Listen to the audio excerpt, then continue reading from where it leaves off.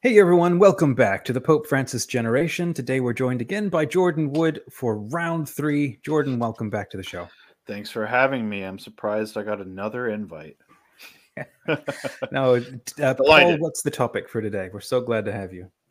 Yeah, for our third conversation with Jordan Daniel Wood, we're going to be talking about hell and universalism.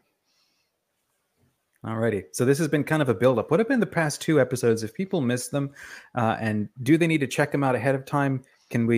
Paul, can you give us a quick thumbnail of what we just covered? Yeah, we're going to reference the first 2 conversations a little bit. The first one was about St. Maximus the Confessor and the vocation of and role of the theologian in the church versus the vocation and role of the catechist. And then the last time we talked about salvation and grace and virtues and some of St. Maximus's perspective on those things. Okay. My first question in diving into this, and Jordan, maybe you can take like a 1-minute stab at this. Why are we putting so much focus on Maximus when one might say we have the Catechism? Why are we referring to putting so much stress on what he's had to contribute? Well, I think a few things come to mind. One is that he is a saint in both, East and West. So that's a significant, already a bridge figure. He's been gone back to several times to be retrieved, in fact, for ecumenical purposes. And I think he's just beginning to kind of have his golden era, certainly at least in the West. And so Catholic theologians as well have been some of those who have contributed to that resurgence or that kind of rise to prominence, including not least of which is the Swiss Catholic theologian Hans-Urs von Balthasar. But I think as well, like that the general trends, like one of the main trends of the 20th century Catholic theology, as we all know, Nouvelle Théologie, or sometimes called Ressourcement, the idea, but also I think present at Vatican II pretty clearly in the documents themselves, is going back to the Church Fathers in particular, but I think also just more broadly, a kind of a reappreciation and reintegration of the richness and the entirety of Christian Catholic tradition. And I think that the revelation of God's self in time really deserves nothing less than all we can give it. And so I figure we ought to pull on every voice, and especially the luminaries, even ones that are perhaps lesser known. Fantastic. I'm pumped for this conversation. So we're covering hell and universalism. Let's get into it before any more preamble derails the intro. Hello, friends. Welcome to Pope Francis Generation. It's the show for Catholics struggling with the Church's teaching who feel like they might not belong in the Church anymore and who still hunger for a God of love and goodness. Your hosts are me, Paul Fahey, a professional catechist. And I'm Dominic, someone who needs catechesis.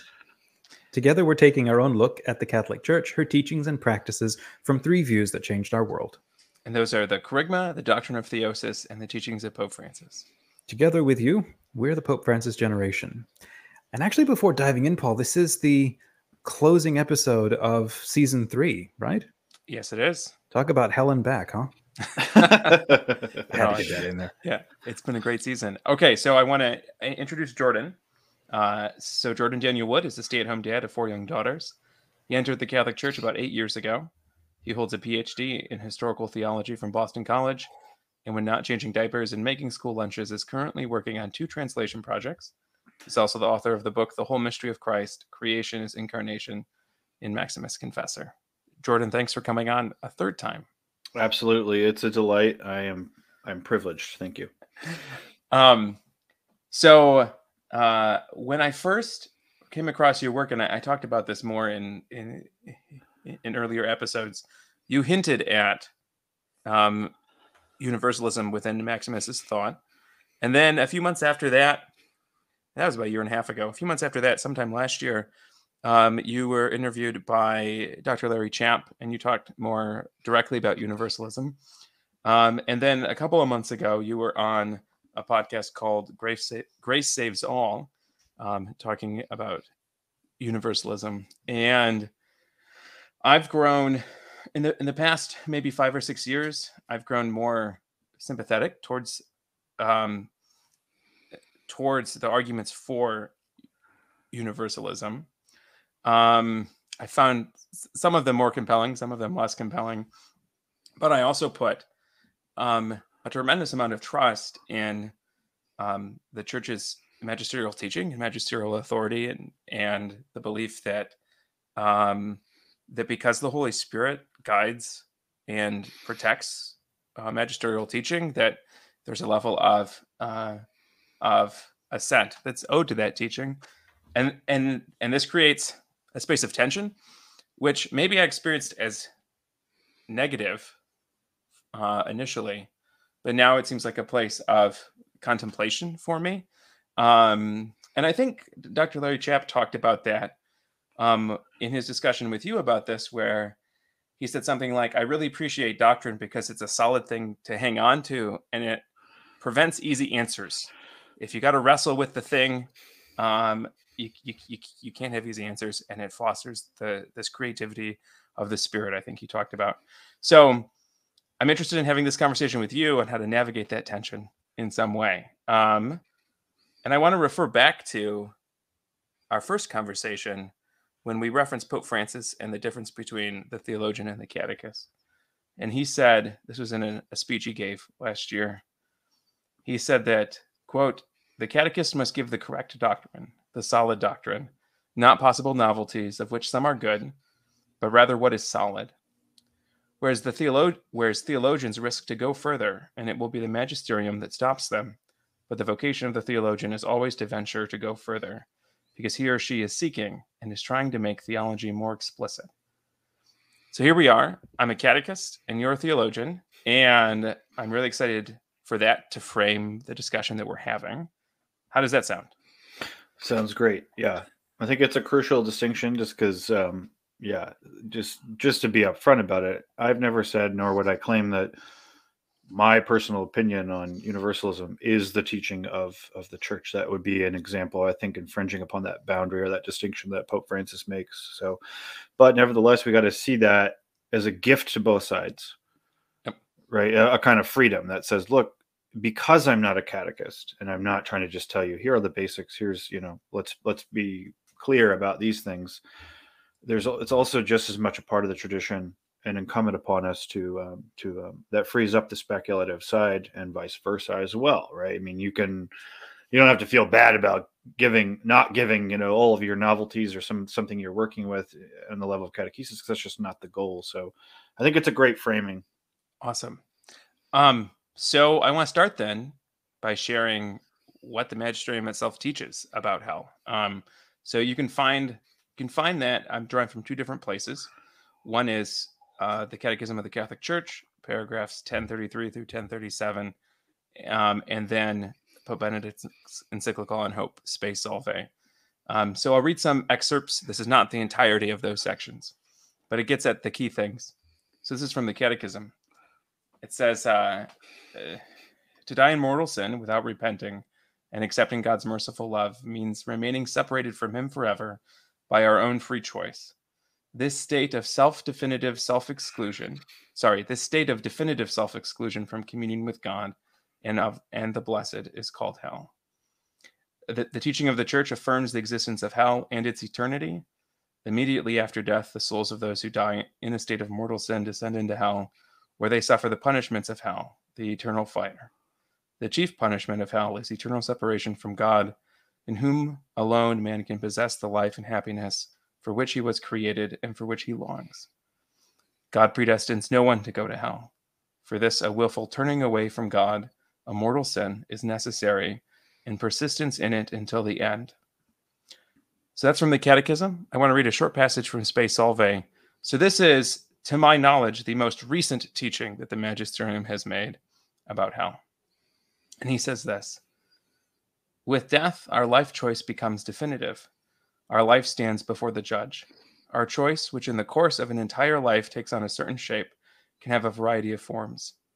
There can be people who have totally destroyed their desire for truth and readiness to love, people for whom everything has become a lie, people who have lived for hatred and have suppressed all love within themselves.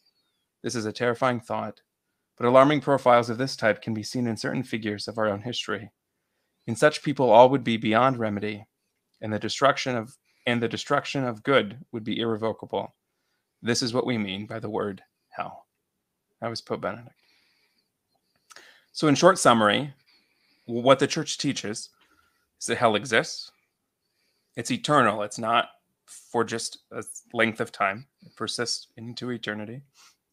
It's not a place. It's the state of eternal separation from God. That a person, by their own free choice, through the course of their life, as Benedict talks about, can choose this state of definitive self-exclusion from God.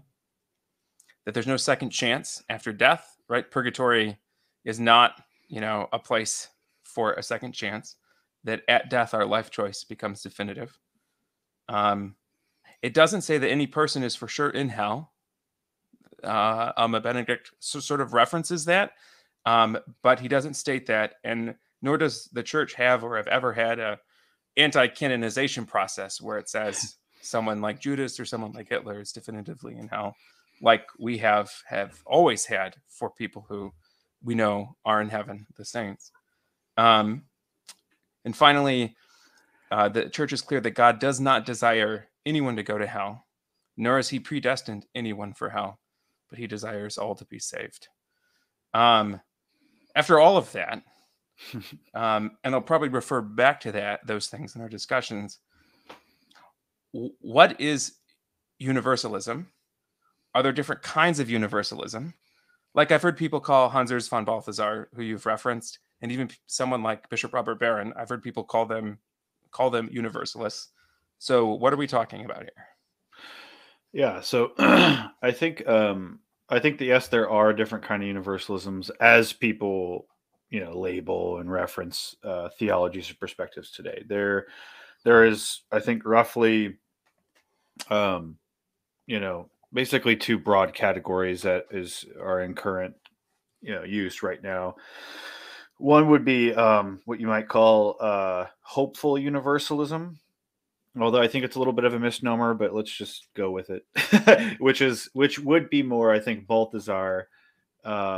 And there are shades within that, though, and I think not insignificant ones. So one might, if they read Ratzinger's book on eschatology, for example, or JP2's book on eschatology, you might categorize them as hopeful universalists in the sense that they don't exclude the possibility that all are saved.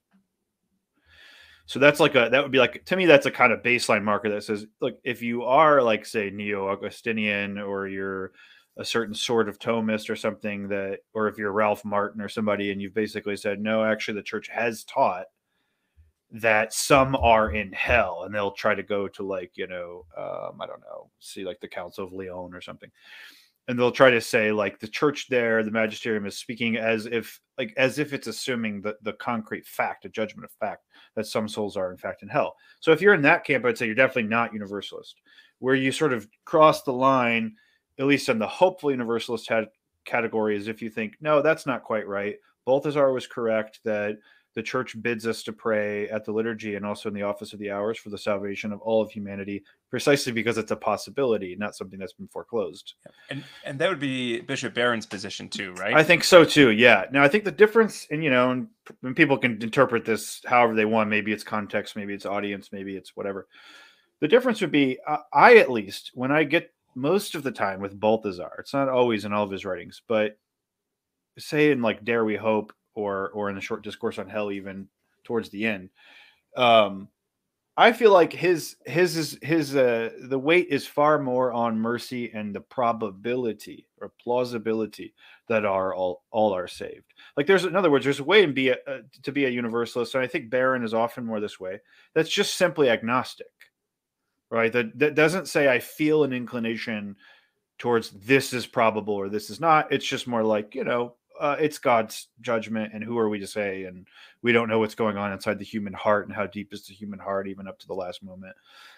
And what exactly is the transition between this terrestrial sort of coil that we have in our, throwing it off, and is there something in the middle there? And so it's just an agnosticism, but holds out nevertheless a sort of generic possibility that all are saved. Even critics, vocal critics in the Catholic Church today of universalism, like Father James Dominic Rooney, is that. So that's an interesting point, because I think if you're just taking a poll across the history of even the Catholic tradition, I don't think that's the majority position either. Yeah, I mean, my understanding would be that there would be no conflict between that position and what's taught in the Catechism. Right, exactly. Which is why it does make sense that that's the intuitive kind of place to go. And then I think from there you kind of get shades again, but basically the other sort of side of the universalist boundary would be much more sometimes called a confident universalism, sometimes it's called a hard universalism, whatever. It's just anyone that comes to think or cannot see how God would not or could not and would not save all. So universalism broadly then is just the teaching or the perspective that all will eventually be saved, all rational creatures. I mean, I suppose we can go into whether or not angels and but I'm just going to say all rational creatures will somehow eventually be saved, not skirting justice, not skirting transformation, not skirting freedom of the will, not skirting punishment or pain or even severe and absolutely unimaginable terror and torture, even not like torture, but like the torture of like inner psychological turmoil, the torture of reconciliation, the torture of coming to see what you've made of yourself compared to what you ought to have been.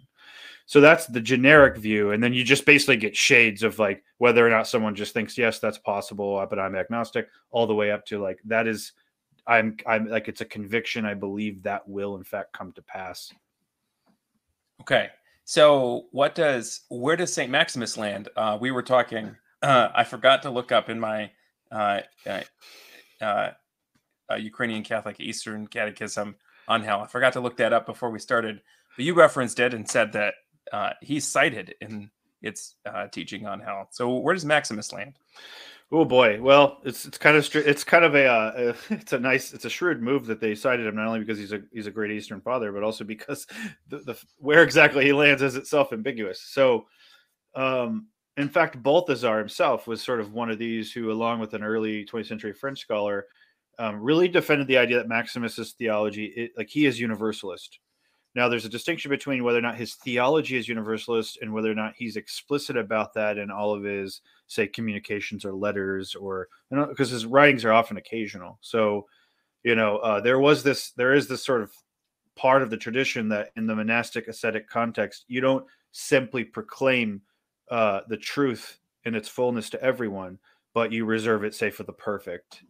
And so sometimes you'll pass over, quote, an honorable silence, which is a phrase that Maximus uses 3 or 4 times.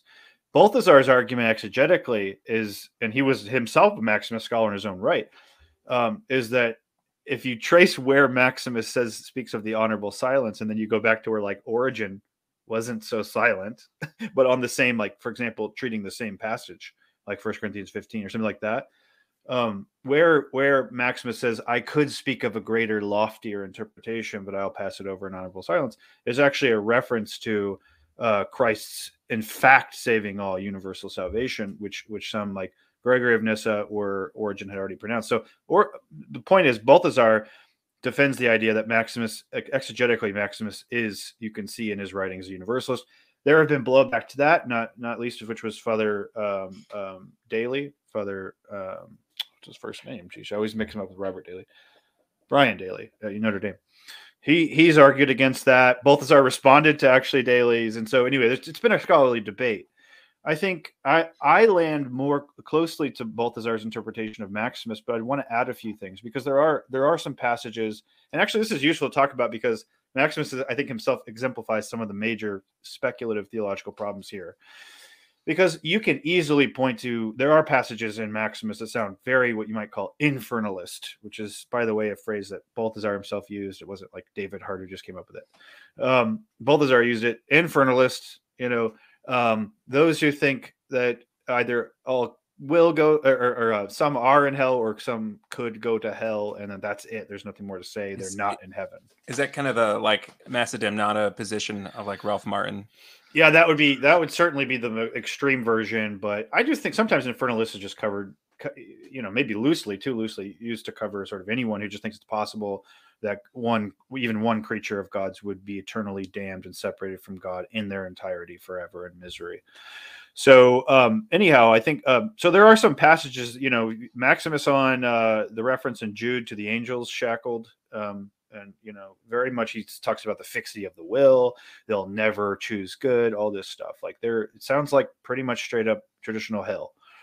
However, then you go to a text like question 64 in Questions to Philosophy, and he says, he speaks about Christ's descent into hell.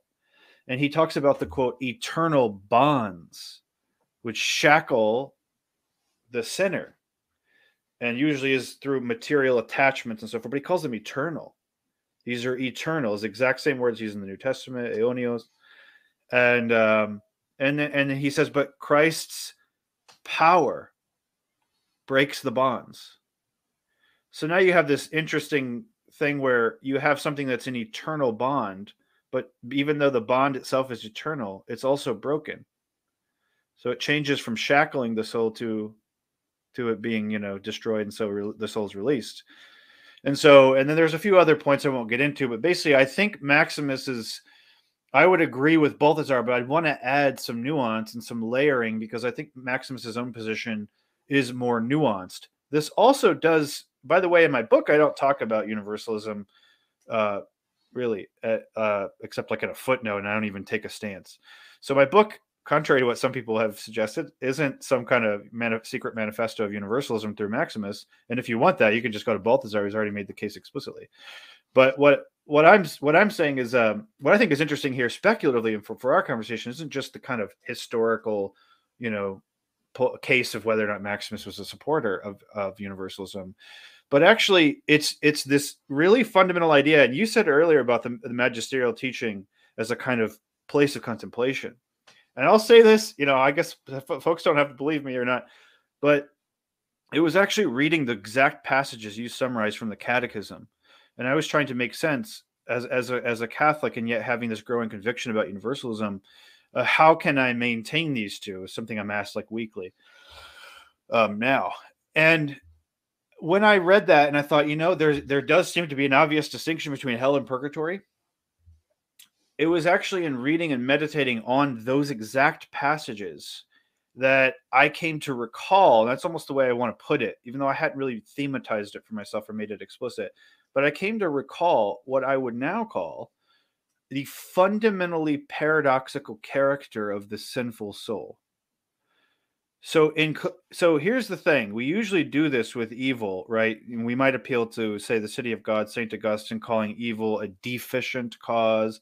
It's deficiently caused, not efficiently caused, right? Is that the position like darkness isn't a thing in of itself? Exactly. It's an absence of light. Yeah, Evil's not a thing. It's an absence. Yeah, it's a privation theory of evil, which interestingly, Ratzinger in his eschatology book actually pushes back against, which we can come to that in a minute. But it's Augustine, right? So his point being what you said, right? Like evil in and of itself is not anything, which means, though, if it's nothing, then it's also in and of itself not an object to be desired by the rational will, so I think Augustine agrees with St. Gregory of Nyssa on this and his interpretation of the tree of knowledge of good and evil, where Gregory says the reason why it's called the knowledge of the tree of good and evil is because evil also always has to present itself under the guise of the good in order to attract you. It's like luring you.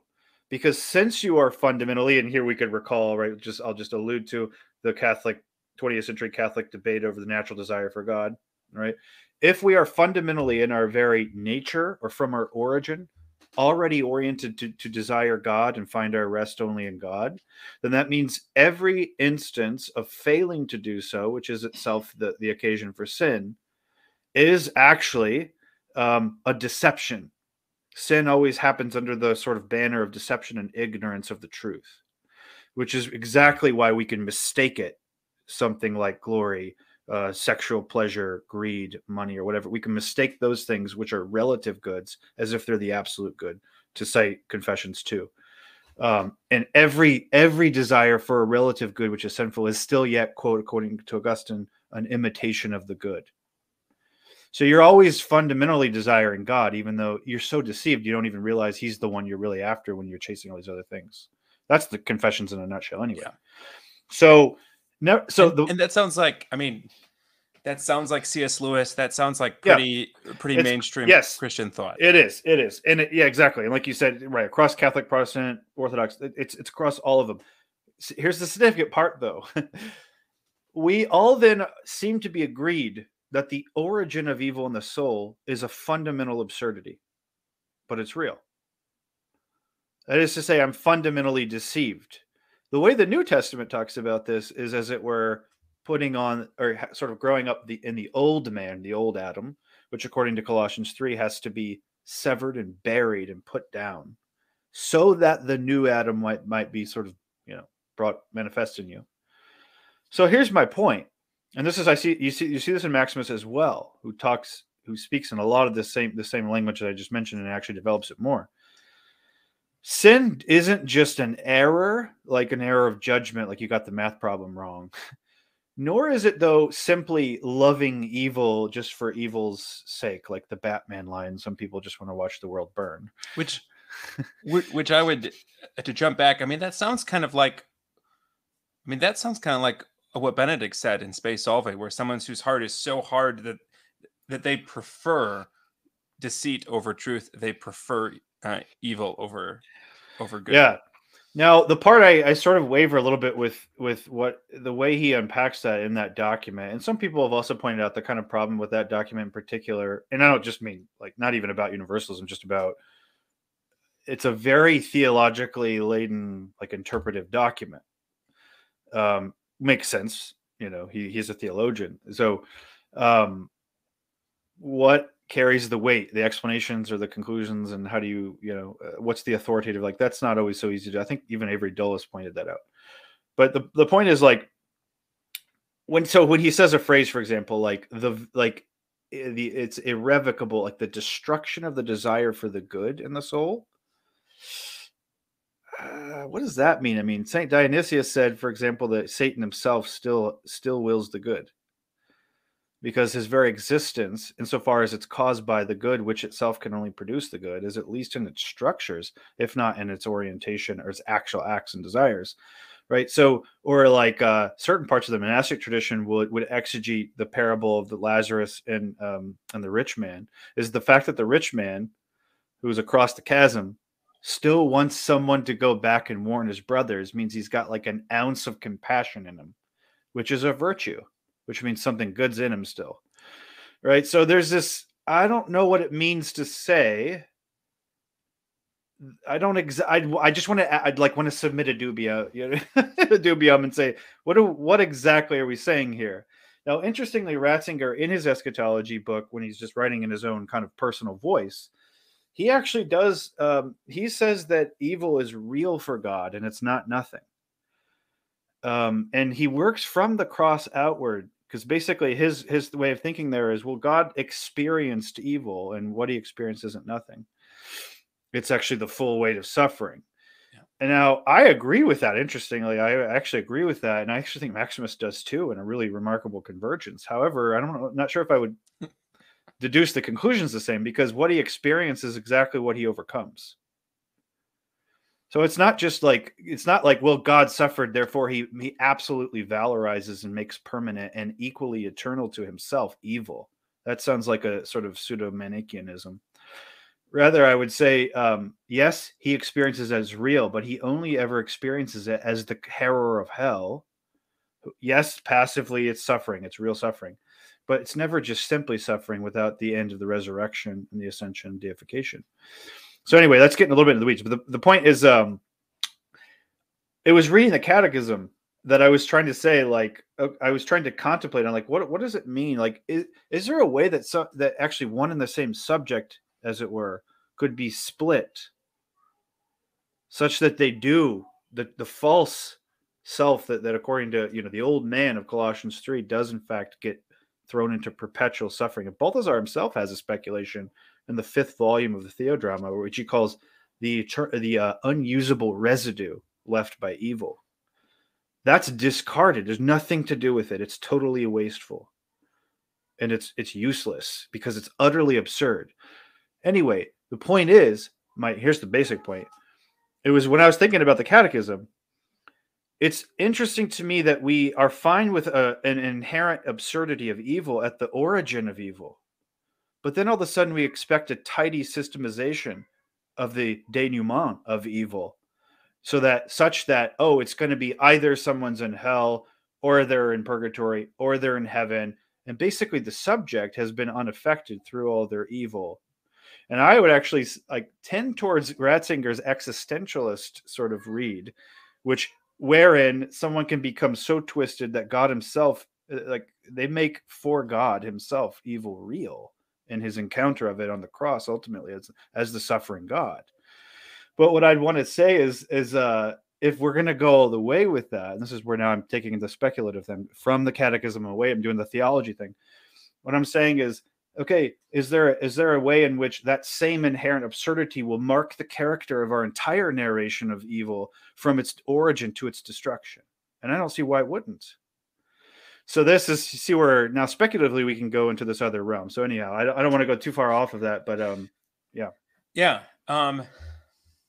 So how does some of the parts of those passages of the Catechism that I didn't read were where it grounds its teaching in the teachings of Jesus from the Gospels and the references that Jesus makes to hell. How does Maximus address those passages that seem, at least from my reading of Scripture, to be the strongest cases for an eternal hell? Well, so Maximus, to my knowledge, does not extensively treat them. Okay. Now, if we want to pull back, though, and just say, well, we can treat them still and maybe take some cues from them here and there, I would say this. I mean, and other people have pointed this out. We can talk about the sayings of Jesus in the gospel, but like which ones, right?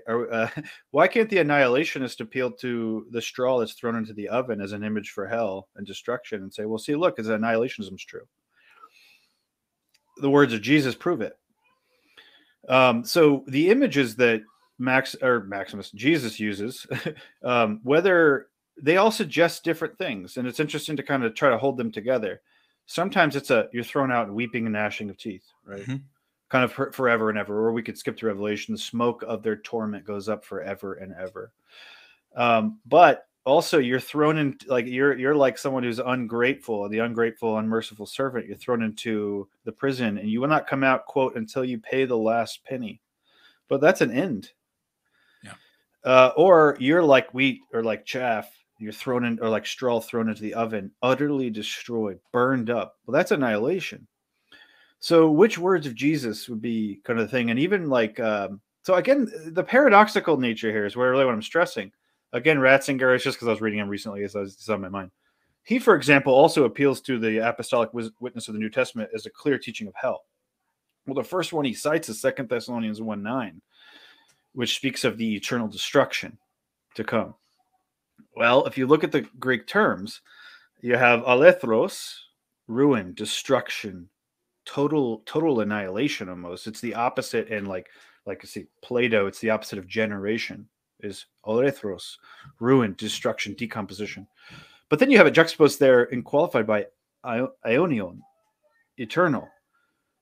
Notoriously, and I won't get into that whole debate, but an incredible elasticity of meaning. And not just in the Greek term, but also as I think Trent Pomplins pointed out from Notre Dame, even in Latin, even in the Middle Ages, classic Middle Ages, eternitas and its variants, extremely flexible. At the very least, aionion in Greek means precisely no change at all. Both Aristotle and Plotinus say that the etymology for aionion is ei, always, on, being, that which always is. Which is a negation of this realm of generation where things come and go and change. So interestingly, for 2 Thessalonians 1 uses these two words, which are paradoxical in use, because you have a decomposition, a change, juxtaposed with that which never changes. How are we going to handle that, right? So anyway, I would just say a view like the kind of false self-hell division of the person as a part of sin actually can accommodate all of those images, because there is a part of you, and it is you. You give yourself for this delusion, and you bring it about in a sort of false and kind of bastardized incarnation. That needs to be destroyed, like the unresident. That's annihilation. It also, though, is sort of like, you suffer the torments. It's precisely because you falsely identify that you're in multiple states at once. It's a state of fragmentation. Not of subjective unity and personhood, but a state of fragmentation of an objective fracturing or fractaling almost, but not, that's actually too beautiful. Shattering, right? And so you get, again, so the point would be what we get in the catechism, and even sometimes what we get on the surface statements of scripture. And this is apart from other considerations like etymology, semantic range of eternal, and so forth. But if you start to see that actually you get very little. You get very little because nothing is clearly defined, or very few things are clearly defined.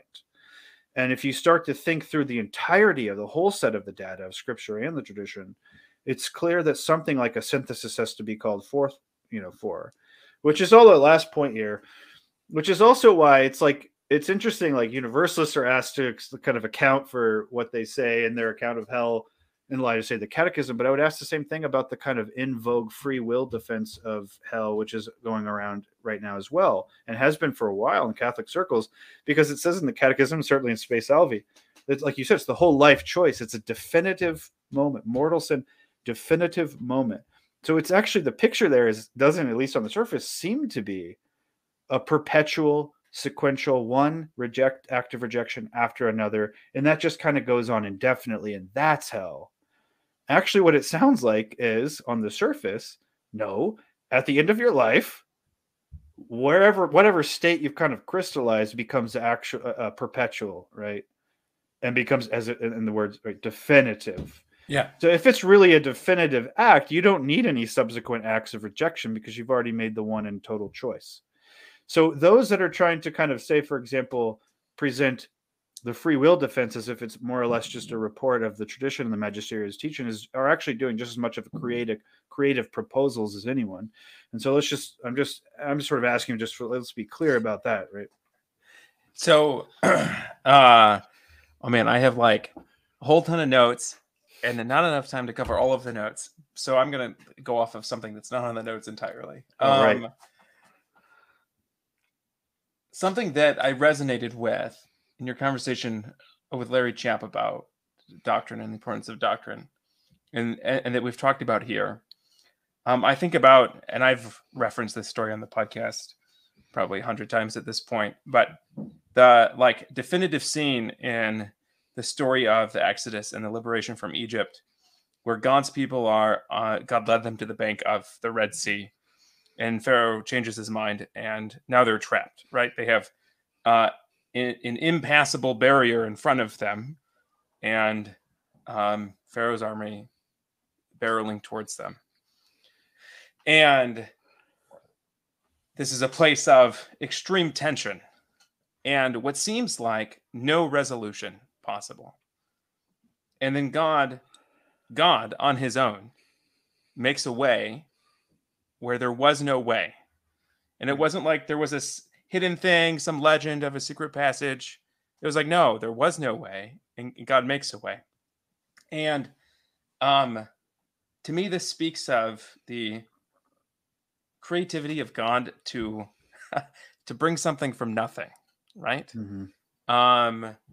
Where tension and paradox and conflict that I, speaking personally, often in the past couple of years, I feel like the Lord is leading me to, when I feel those places of paradox and feeling entrapped, where he's calling me, like he called the Israelites in that moment, to wait and see what I'm going to do. And I think that plays out in a broader sense. Like I think about the development of doctrine at Vatican II on salvation outside the church, and how it took if you were to compare what the Council of Florence said about non-Catholics being saved and what Vatican II says about Catholics being saved, they sound absolutely in contradiction to each other. Yeah, Vatican II teaches this, and you can see like the golden thread all the way back through the tradition to scripture of how it reaches the conclusion that it gets. And actually it says, because this is how we need to understand Florence, you know? Mm-hmm. Mm-hmm. Well, that golden thread is there, and that underlying continuity is there. Oh man, the observer, it sure looks like God made something from nothing, right? There was this real transformation that happened, and I think that's something that that excites me is this, like, I can hold onto the solid doctrine, as Francis says, and with security, and not with shame. And I can also hang on to these arguments for universalism that I find compelling, both at a personal existential level and at a rational level.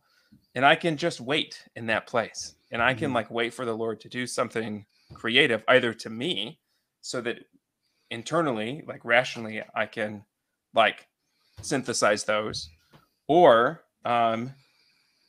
whether or not there's some future development, right, in the church's teaching. That's the place that I've come to in that. And it, to me, that sounds like that's like the work that you're doing. Like you're holding on to, this is what I understand of the tradition, especially Maximus. And this is what the Catechism says. And how can these two things that seem like contradictions, that create this paradox, how can they find reconciliation? Then your work as a theologian then is to theorize what reconciliation looks like, and to propose that in a non-antagonistic way to the church for discernment. And ultimately, it's the magisterium that the ways down. Does that resonate with you? Yeah, absolutely. I mean, I can give you a concrete example of how that's gone for me. I'm less willing to make simply like might say abstract or formal arguments for universalism as like absolutely necessary on the abstract level. Watch, just follow my eight step argument. Like I think those have a place, and I'm not writing them off at all. But for me, what is clear whenever the magisterium has been nervous or anxious about anything from like the necessity of grace built into nature, or the question of universal salvation, or the question of anything, what very often is at stake. It's clear in Ratzinger's eschatology book. What's at stake is a making unserious of the human life. That is to say, a kind of a way to avoid the hard work of spiritual transformation, which comes through the life of prayer, of the sacraments, of being in the church, of pursuing and following Christ. My apprehension and the way that my perspective on universalism right now, it couldn't be more directly related to that concern, which is to say, far from it being the case that I just sat down one day and thought really hard and figured out, well, you know what, I think God will definitely save everyone, and if he doesn't, I happen to know that he's absurd or terrible or whatever.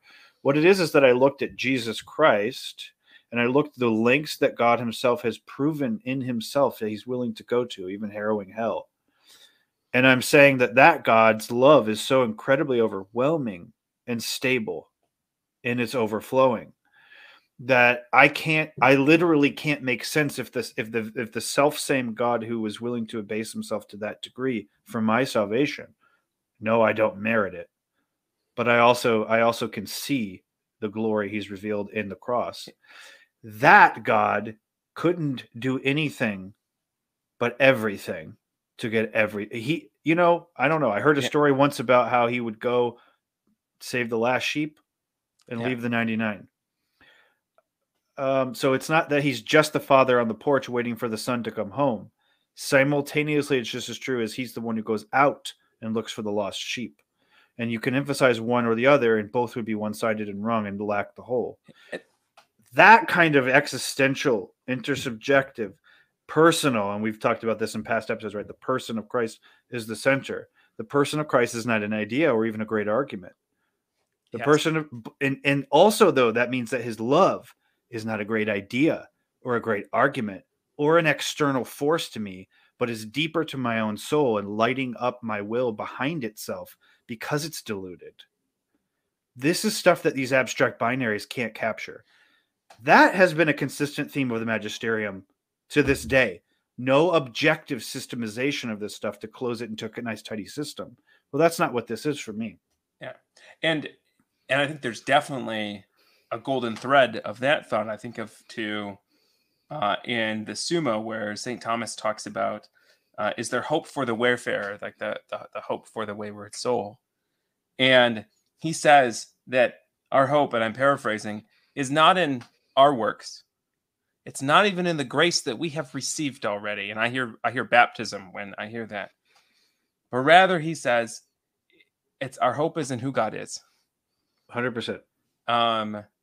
So to go through this quickly, in the Grace Saves All podcast, you made a point, and it follows along this thread, where there was an argument made for universalism that can a good God knowingly and freely create persons who he knows will reject him and suffer for eternity?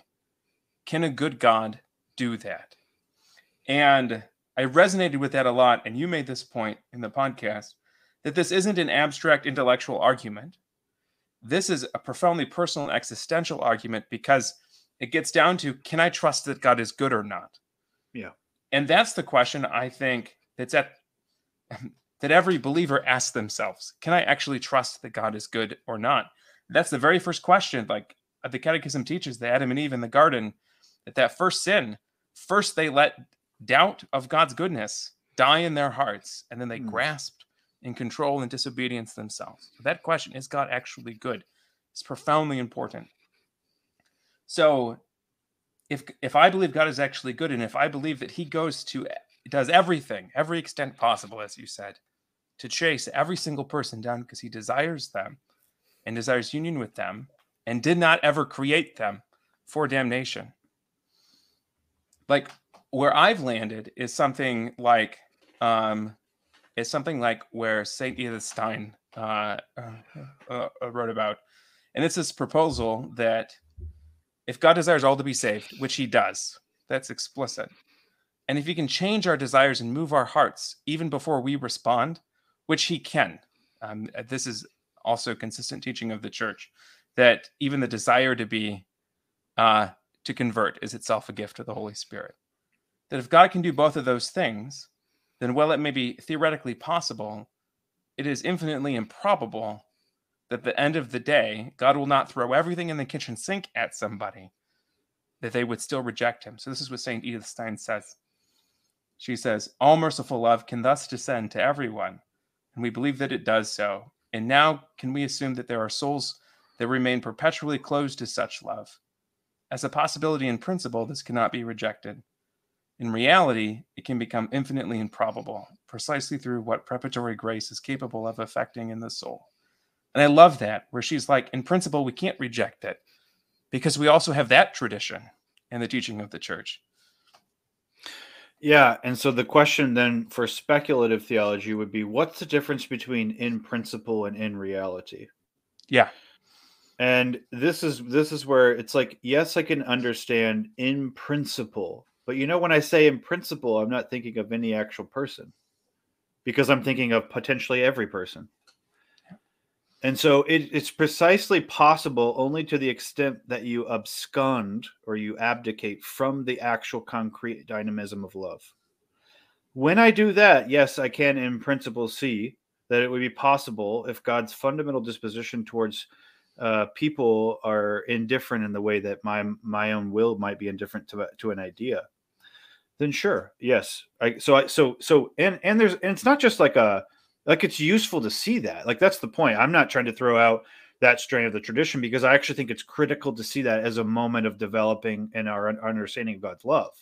So in principle, in other words, if God left you simply to your own abstract idea of yourself, which isn't true, you're always chasing this image of yourself, which is nothing but a figment. But if then in reality, so I'm with St. Edith Stein on this one, in reality, when you move from the realm of the abstract, the syllogistic, the apodictic, and you move into the realm of the God who is willing to be crucified to go down to hell, the realm of divine love, which is ecstasy for creation, according to many, many of the saints.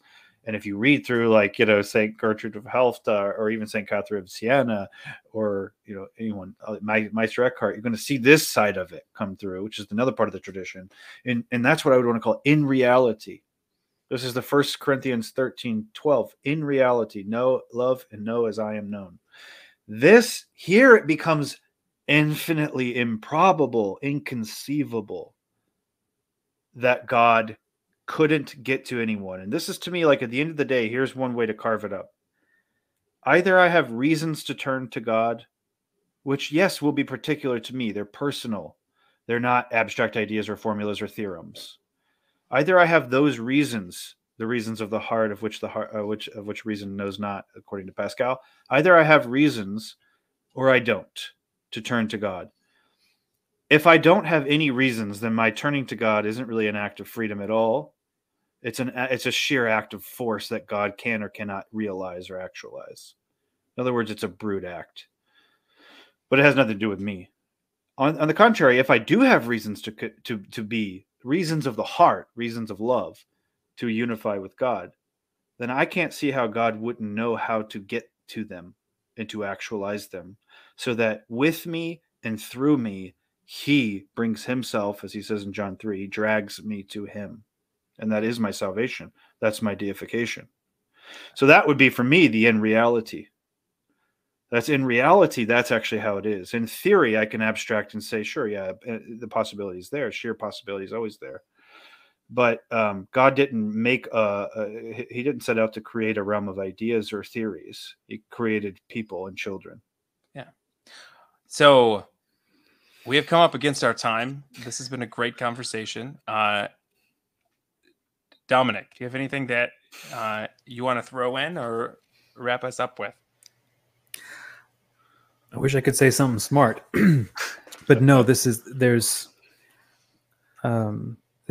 like the beginning of how do I say it? There are so many other questions that then follow from this, kind of like what you've gone, Paul, and questions about how to take I guess what I would love to continue seeing is an accessible. I know that there are academic discussions and forays into this whole thing. I'd love to see an accessible one, maybe for more the average person, that continues to go into this. Because I've read David Bentley Hart and I've read Balthazar, and they're headier and they're harder to get through. But it's conversations like this that are beginning to see how there's been a loss of terminology. There's been a misunderstanding or maybe a misapplication over exegesis or over time.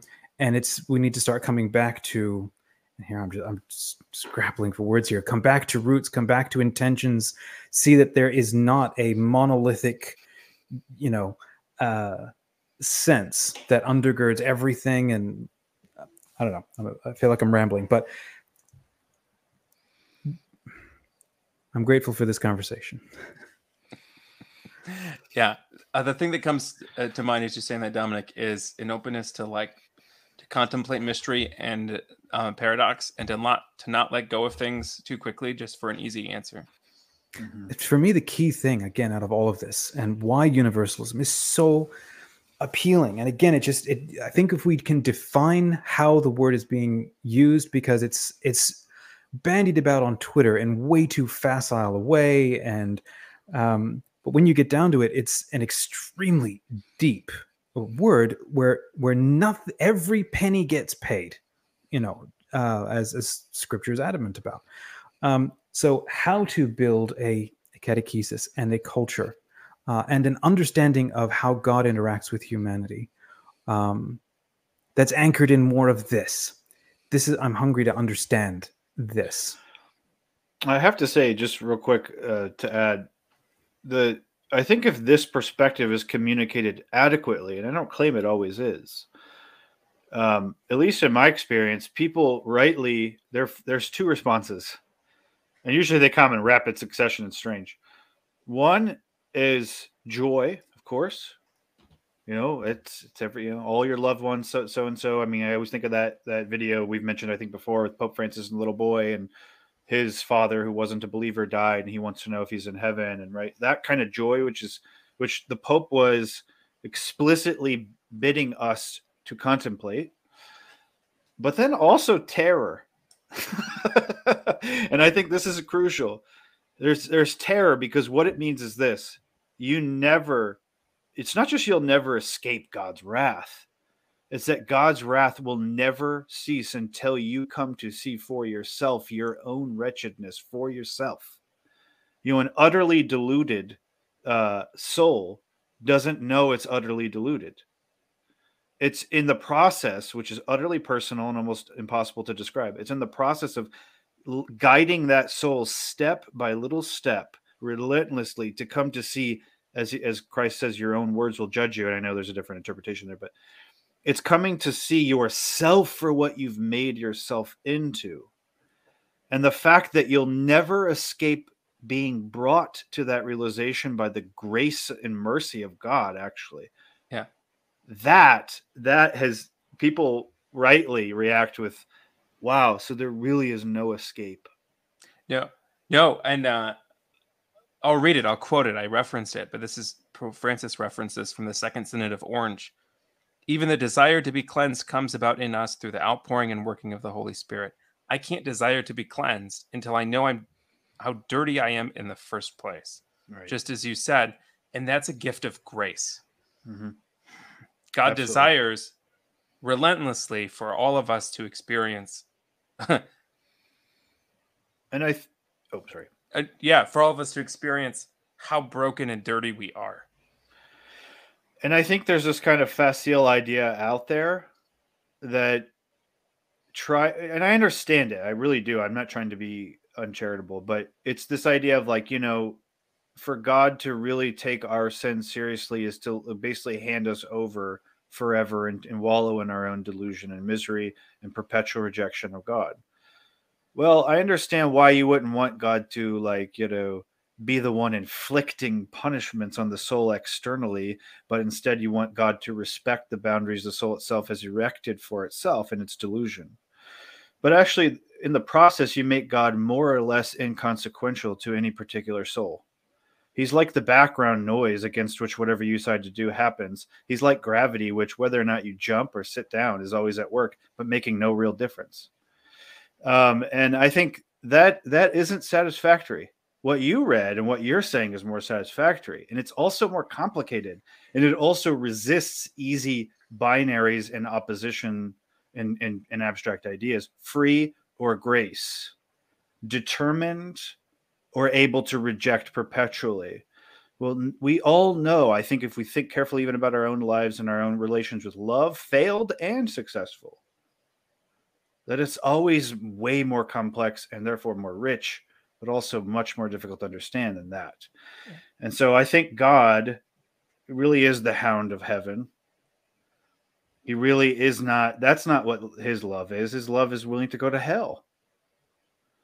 And so he's also willing to go to hell in you, the hell you've created in yourself. And if he's willing to descend that's St. Edith Stein, right? He's willing to descend in there in his grace. We know he's willing to because he did it. And we say it. We confess it. So I'm not really sold on this kind of like, hey, God's over here and you're over here, and he's going to sort of write you letters and hope you respond one day, but maybe you never will. That's too distant. That's not God's love. His love is far more insane than that. Okay, Dominic, take us home. Yeah, one last micro question, if it is, with this topic. The things that Christ says in the scriptures about this, I'm wondering if there's a difference now because he hadn't harrowed hell yet. Does that bear any fruit? Now that hell has been harrowed, does that reflect backward on what has been said? Right. And there's, I think it's, Balthasar says, and other people say, but with quite a different meaning, that hell itself is a Christological concept. But I think what they're doing is they're pointing to that. Really, what they really mean is that hell itself has been made possible at all because Christ experienced it. And simultaneously, it's been overcome at all because Christ experienced it. And so, yes, you could do that. I've seen people do that, like map on, like, well, what he says here, in this parable, maybe it presumes a sort of, as it were, pre-harrowing state of hell. But you don't send the God-man into hell and he leaves hell unaffected. right? This is God. This is Jesus Christ. He doesn't just politely sort of make overtures to you, right? Nor does he violate you violently and possessively. That's demonic. So sure.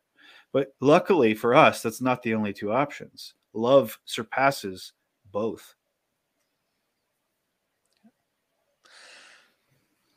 Friends, if you enjoyed this conversation, hit that like button if you're watching it on YouTube so that more people can discover this conversation and learn more about Jordan's incredible work. Hey, if you are enjoying these conversations, we would love to meet you and hang out. You have got to have about as many questions as we do. So, Paul, where can people go if they want to continue conversations with us? Yeah, so you can check out Father's Heart Academy. It's a community that we're building for folks looking for more compelling answers to their questions, and who are tired of just looking for easy answers, but are looking for some deeper truth and some deeper contemplation. Yeah. Plus, members of the Academy will also get special access and benefits. Paul just wrapped up, as of this episode, a recent workshop, and we're launching a new one, or he's launching a new one. He's doing the work, and people are really enjoying it. They get the chance to meet with Paul regularly, discuss recent podcasts or current events in the church. He's holding seminars, workshops on specific topics and magisterial documents. Our goal is to help everyone understand what the church actually teaches so that we can grow in our relationship with God and share his love with others. So check us out at fathersheartacademy.com. And if folk aren't yet ready for that, Paul, and they want to share questions or feedback on this podcast, where can they go? Yeah, the host for this podcast is PopeFrancisGeneration.com. There you go, PopeFrancisGeneration.com. Lastly, you can come and join Paul and myself in Smart Catholics, the free online community for Catholic millennials, creators, and learners who want faithful conversations, unafraid of doubts and questions, just like this one. Plus, we're free of trolls and ads and toxicity. Join us at smartcatholics.com. Till next time, friends, say a short prayer for yourself and for us. And remember, don't be afraid to ask questions. Doubts can be a sign that we want to know God better and more deeply. God bless you.